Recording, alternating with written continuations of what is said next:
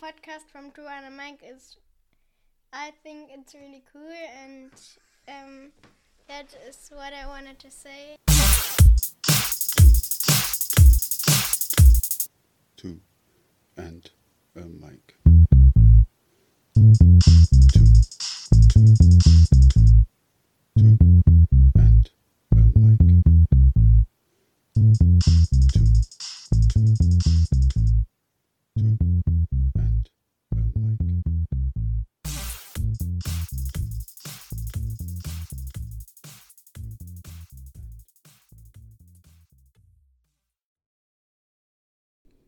George Orwell remains a breath of genius.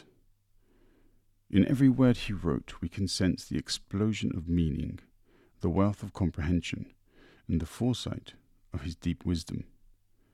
In his short story Here, set in Burma in the times of empire, Orwell introduces a short and simple tale and demands us to think about the relationship between occupier and native. He furthermore asks us to consider the role expectation, pride, and sense of honor play upon our decision-making. He makes it very clear how inept these concerns are for making decisions.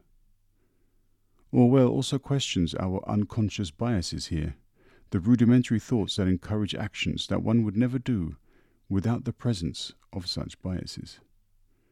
There is so much we must all learn. This short story by George Orwell uses a specific word I find distasteful and very difficult to say, as indeed are all forms of discriminatory language.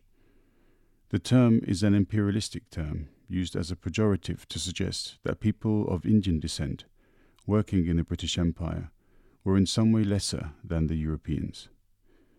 I have chosen to keep the word within the story because it is important that people realize some of the social inequities of empire and colonialism, and indeed that this sense of superiority manifested itself not only in behavior, but in the most basic terminology. Even today, we use words from those bygone eras without knowing that hidden within the depths of their etymology are the bases for superiority, discrimination, inequality, and gross injustice. It is important that we remember the historical circumstances under which these terms came about. It is even more important that we remember that these things were based upon the ignorance of the past and have no place in the present, nor indeed the future. Additional note.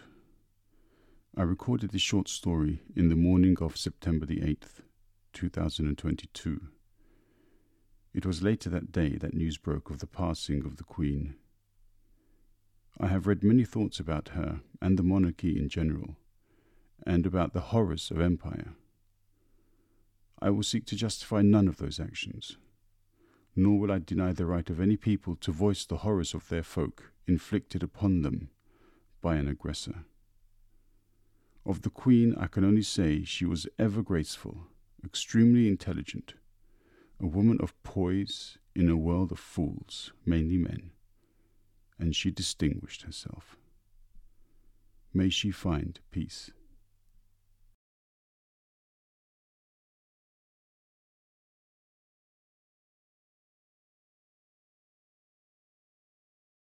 Shooting an Elephant by George Orwell. In Moolmine, in Lower Burma, I was hated by large numbers of people. The only time in my life that I have been important enough for this to happen to me. I was sub-divisional police officer of the town, and in an aimless, petty kind of way, anti-European feeling was very bitter. No one had the guts to raise a riot. But if a European woman went through the bazaar alone, somebody would probably spit Betelgeuse over her dress. As a police officer, I was an obvious target, and was baited whenever it was seemed safe to do so. When a nimble Burman tripped me up on the football field, and the referee, another Burman, looked the other way, the crowd yelled with hideous laughter. This happened more than once. In the end, the sneering yellow faces of young men that met me everywhere the insults hooted after me when I was at a safe distance, got badly on my nerves. The young Buddhist priests were the worst of all. There were several thousands of them in the town, and none of them seemed to have anything to do except stand on street corners and jeer at Europeans. All this was very perplexing and upsetting. For at the time I had already made up my mind that imperialism was an evil thing, and the sooner I chucked up my job and got out of it, the better. Theoretically, and secretly of course, I was all for the Burmese, and all against their oppressors, the British. As for the job I was doing, I hated it more bitterly than I can perhaps make clear. In a job like that you see the dirty work of empire at close quarters. The wretched prisoners huddling in the stinking cages of the lockups, the grey, cowed faces of the long-term convicts, the scarred buttocks of the men who had been bogged with bamboos. All these oppressed me with an intolerable sense of guilt. But I could get nothing into perspective. I was young and ill-educated, and I had had to think out my problems in the utter silence that is imposed on every Englishman in the East. I did not even know that the British Empire is dying. Still less did I know that it is a great deal better than the young empires that are going to supplant it. All I knew was that I was stuck between my hatred of the empire I served and my rage against the evil-spirited little beasts who tried to make my job impossible. With one part of my mind I thought of the British Raj as an unbreakable tyranny, as something clamped down in secularum upon the will of prostrate peoples. With another part I thought that the greatest joy in the world would be to drive a bayonet into a Buddhist priest's guts. Feelings like these are the normal byproducts of imperialism. Ask any Anglo-Indian official if you can catch him off duty. One day, something happened which, in a roundabout way, was enlightening. It was a tiny incident in itself, but it gave me a better glimpse than I had had before of the real nature of imperialism, the real motives for which despotic governments act. Early one morning, the sub-inspector at the police station the other end of the town rang me up on the phone and said that an elephant was ravaging the bazaar. Would I please come and do something about it? I did not know what I could do, but I wanted to see what was happening, and I got onto a pony and started out. I took my rifle, an old .44 Winchester, and much too small to kill an elephant, but I thought the noise might be useful in terrorem. Various Burmen stopped me on the way and told me about the elephant's doings. It was not, of course, a wild elephant, but a tame one which had gone must. It had been chained up, as tame elephants always are when their attack of must is due, but on the previous night it had broken its chain and escaped. Its mahout, the only person who could manage it when it was in that state, had set out in pursuit, but had taken the wrong direction, and was now 12 hours' journey away, and in the morning the elephant had suddenly reappeared in the town. The Burmese population had no weapons, and were quite helpless against it. It had already destroyed somebody's bamboo hut, killed a cow, and raided some fruit stalls, and devoured the stock. Also, it had met the municipal rubbish van and, when the driver jumped out and took to his heels, had turned the van over and inflicted violences upon it. The Burmese sub-inspector and some Indian constables were waiting for me in the quarter where the elephant had been seen. It was a very poor quarter, a labyrinth of squalid bamboo huts, thatched with palm leaf, winding all over a steep hillside. I remember that it was a cloudy, stuffy morning at the beginning of the rains. We began questioning the people as to where the elephant had gone, and, as usual, failed to get any definite information. That is invariably the case in the East. A story always sounds clear enough at a distance, but the nearer you get to the scene of events, the vaguer it becomes. Some of the people said that the elephant had gone in one direction. Some said that he had gone in another. Some professed not even to have heard of any elephant. I had almost made up my mind that the whole story was a pack of lies when we heard yells a little distance away. There was a loud, scandalized cry of, "Go away, child! Go away this instant!" And an old woman with a switch in her hand came round the corner of a hut, violently shooing away a crowd of naked children. Some more women followed, clicking their tongues and exclaiming. Evidently there was something that the children ought not to have seen. I rounded the hut and saw a man's dead body sprawling in the mud. He was an Indian, a black Dravidian coolie, almost naked, and he could not have been dead many minutes. The people said that the elephant had come suddenly upon him round the corner of the hut, caught him with its trunk, put his foot on his back, and ground him into the earth. This was the rainy season, and the ground was soft, and his face had scored a trench a foot deep and a couple of yards long. He was lying on his belly with arms crucifixed and head sharply twisted to one side. His face was coated with mud, the eyes wide open, the teeth bared and grinning with an expression of unendurable agony. Never tell me, by the way, that the dead look peaceful. Most of the corpses I have seen look devilish. The friction of the great beast's foot had stripped the skin from his back as neatly as one skins a rabbit. As soon as I saw the dead man, I sent an orderly to a friend's house nearby to borrow an elephant rifle. I had already sent back the pony, not wanting it to go mad with fright and throw me if it smelt the elephant. The orderly came back in a few minutes with a rifle and 5 cartridges, and meanwhile some Burmans had arrived and told us that the elephant was in the paddy fields below, only a few hundred yards away. As I started forward, practically the whole population of the quarter flocked out of the houses and followed me. They had seen the rifle and were all shouting excitedly that I was going to shoot the elephant. They had not shown much interest in the elephant when he was merely ravaging their homes, but it was different now that he was going to be shot. It was a bit of fun to them, as it would be to an English crowd. Besides, they wanted the meat. It made me vaguely uneasy. I had no intention of shooting the elephant. I had merely sent for the rifle to defend myself, if necessary. And it is always unnerving to have a crowd following you.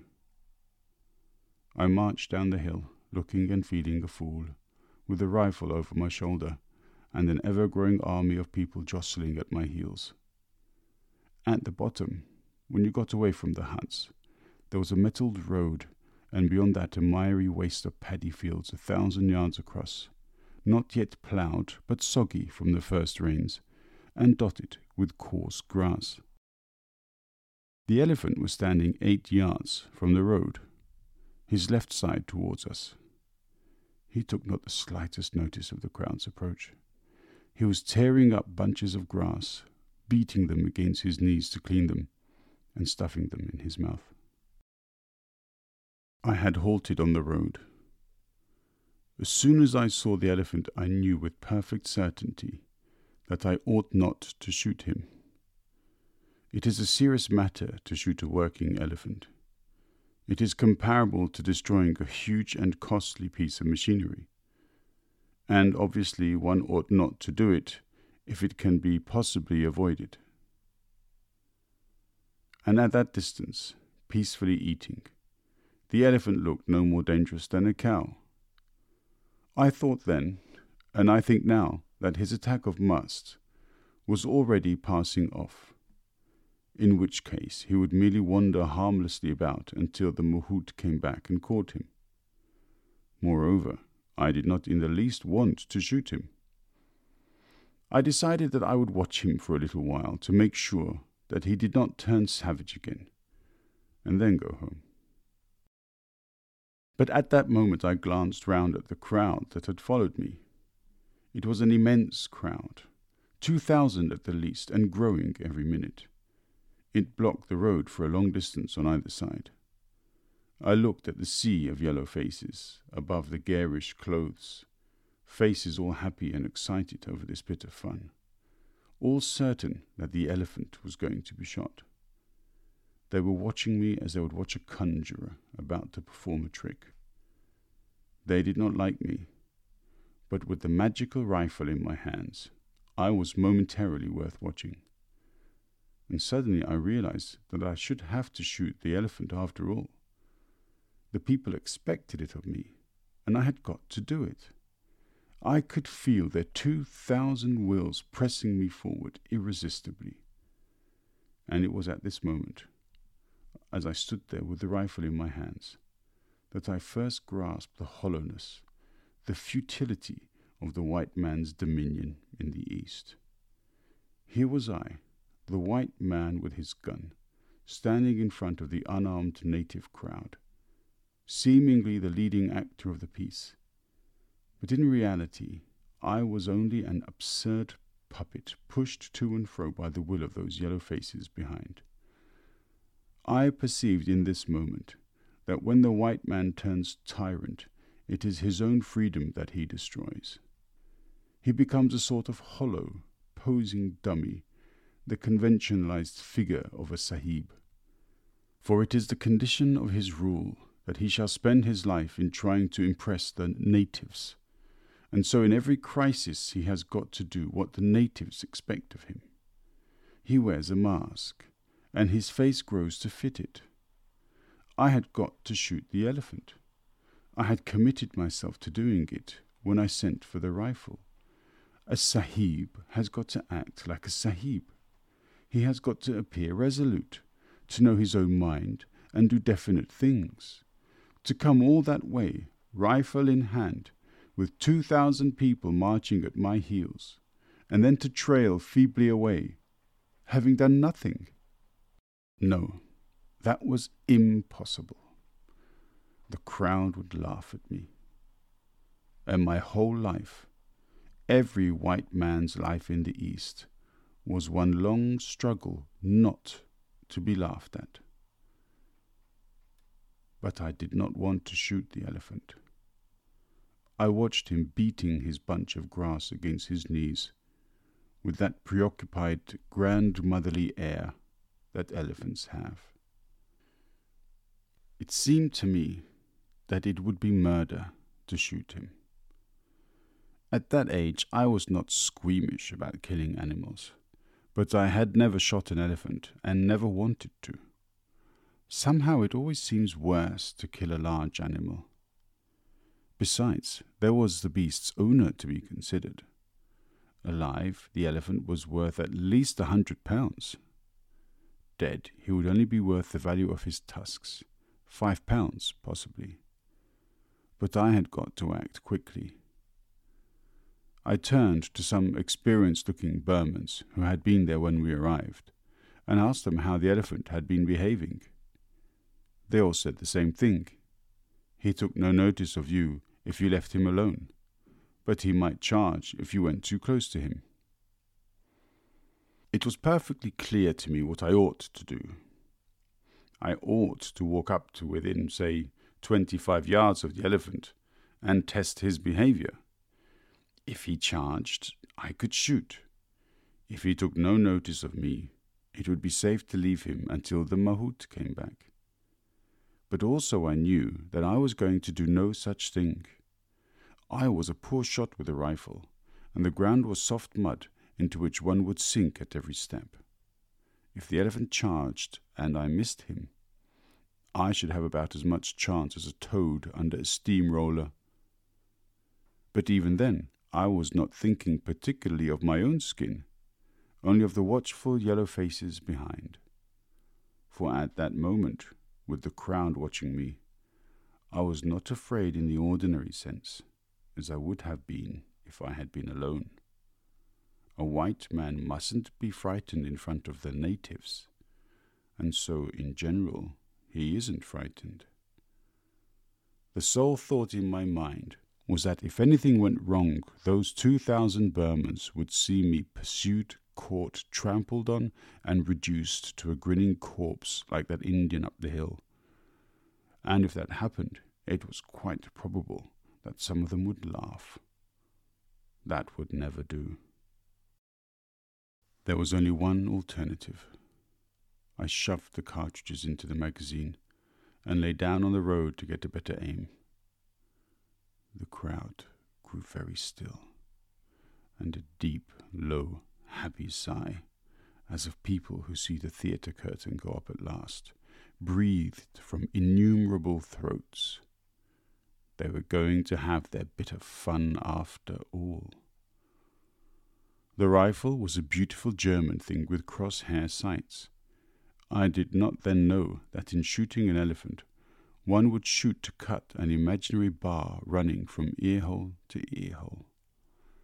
I ought, therefore, as the elephant was sideways on, to have aimed straight at his earhole. Actually, I aimed several inches in front of this, thinking the brain would be further forward. When I pulled the trigger, I did not hear the bang or feel the kick. One never does when a shot goes home. But I heard the devilish roar of glee that went up from the crowd. In that instant, in too short a time, one would have thought, even for the bullet to get there, a mysterious, terrible change had come over the elephant.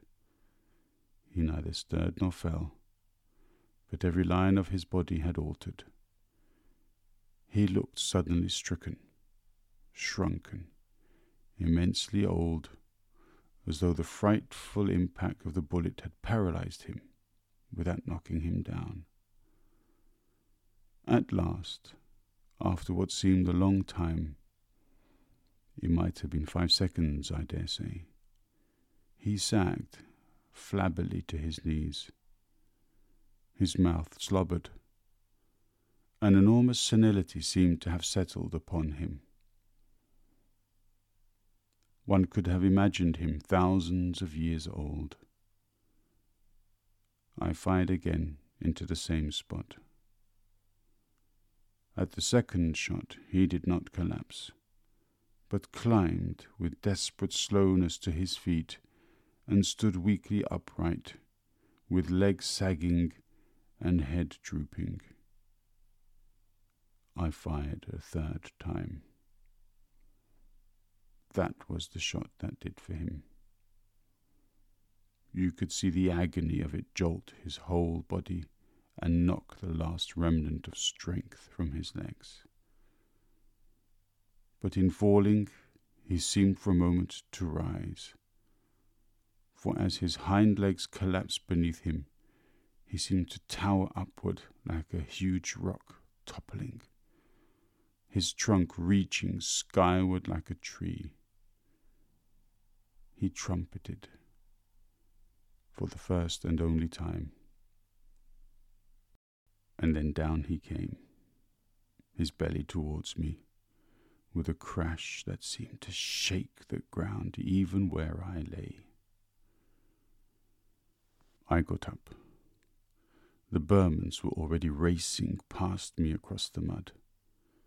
It was obvious that the elephant would never rise again. But he was not dead. He was breathing very rhythmically with long rattling gasps, his great mound of a side painfully rising and falling. His mouth was wide open. I could see far down into caverns of pale pink throat. I waited a long time for him to die, but his breathing did not weaken. Finally, I fired my 2 remaining shots into the spot where I thought his heart must be.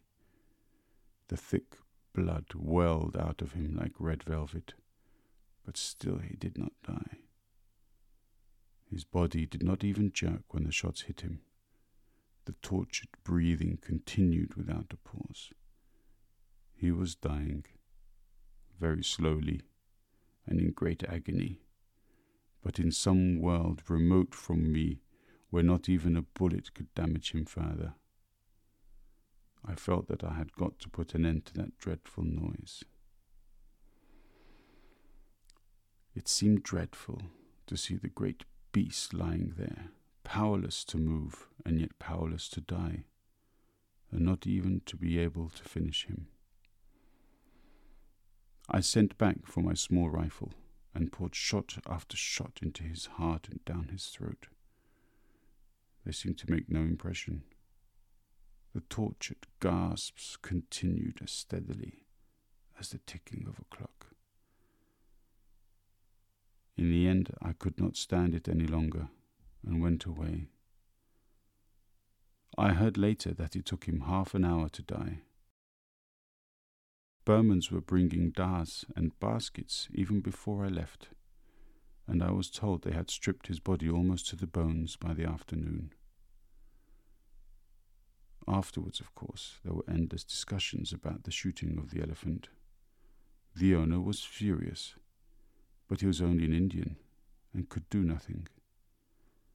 Besides, legally I had done the right thing, for a mad elephant has to be killed, like a mad dog, if its owner fails to control it. Among the Europeans, opinion was divided. The older men said I was right.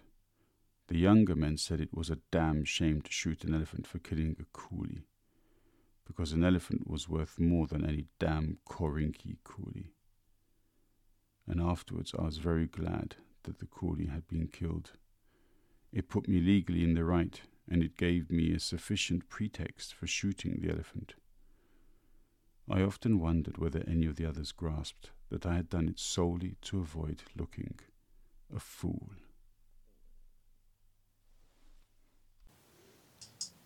2, 2, 2, 2, and a mic.